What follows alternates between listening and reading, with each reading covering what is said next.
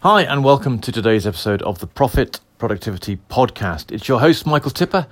Who else would it be? Now, in today's episode, I want to give you an update on an episode I did, it must be 30 days ago, which was episode 175, which I said, here's a short list of the next things I'm going to focus on in my productivity development.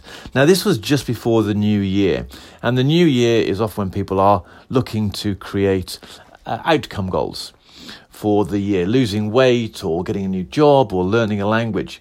And so what I wanted to do at that time was get ahead of the game in terms of New Year's resolutions, but to focus not so much on my outcome goals, which I have and I had set at that time, but also to look at my process goals.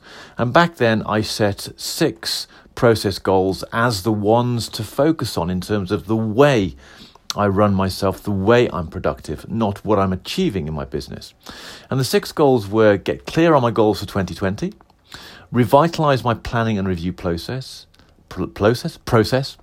create a system for capturing and recording my ongoing research, and create a system for capturing the ideas that arise from that research, to clarify and refine my approach to dealing with emails, and then to outsource the management of my podcast.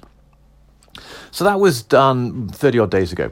In fact, 32 days ago to be precise, if we look at the number of episodes that I have done.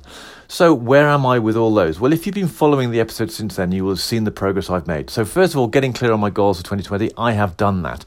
I spent a few days outlining what I wanted to do, and then I've created a plan over the next 12 months to make good on those goals. And I'm coming towards the end of the first month, and I am more or less on track. I am slightly behind in one area, but that's because of a change. But things are really good, really defined. It's really focusing my effort.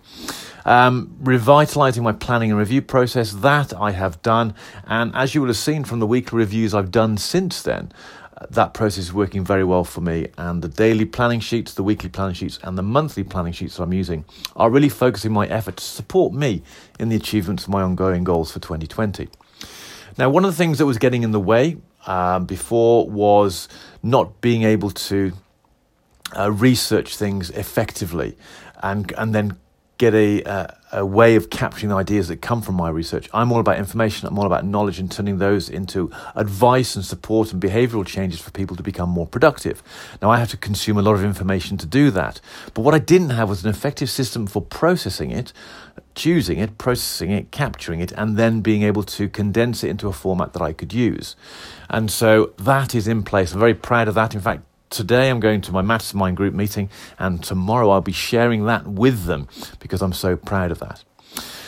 So that's the processing and the ideas captured. I've done those. Then the next thing was defining my approach to emails. And if you've been listening to the episodes over the last couple of weeks, you will see that I have made considerable progress with that.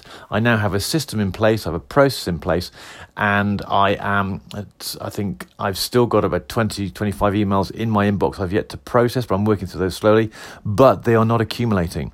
I've drawn a line in the sand, and I've got 2 or 3 above that line, but it never gets more than that because they're dealt with straight away. So I'm really pleased with that. Now, the last goal I set on in episode 175 was the outsource the management of my podcast. Now, that has actually been transferred to my strategic plan because my podcast is part of my business. I've actually put that into my outcome goals for this year, so I've transferred it to that. So the episode of actually putting these down and committing to them publicly has meant I have focused them, and within 30 days I've hit those 5 of the 6 process goals.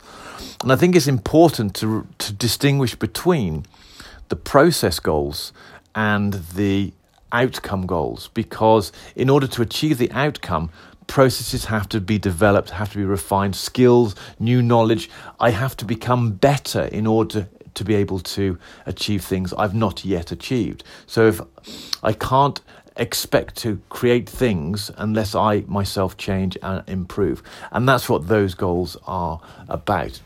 So where does that leave me now? Well, I am tempted to dive into another process development goals. But one of the things I think is really important is learning to consolidate what I've done so far. So I've got an approach to emails. I've got a new research processing process and an idea capture mechanism. And I'm doing my planning and review process. So it'd be very tempting just to dive into even another 6 items. So now it's going to be a process of consolidation with those, making sure those work and continue to refine those. So I'm not going to dive into another big list of things. However, there is something that I do need to address. And that is going to be the topic of tomorrow's episode. And so I shall leave this episode here with a positive reinforcement of, yes, I have done well in putting this effort in place to achieve these goals. And I'm really, really pleased myself. So I'm going to pat myself in the back and give myself a little reward. Not sure what that will be. Probably be a little bit of dark chocolate. And then tomorrow I'll let you know what my next process goal is going to be. I'm just going to limit it to one. It's an important one and one that I do need to get on top of in the same way I need to get on top of the previous ones. So that is today's episode. Until tomorrow.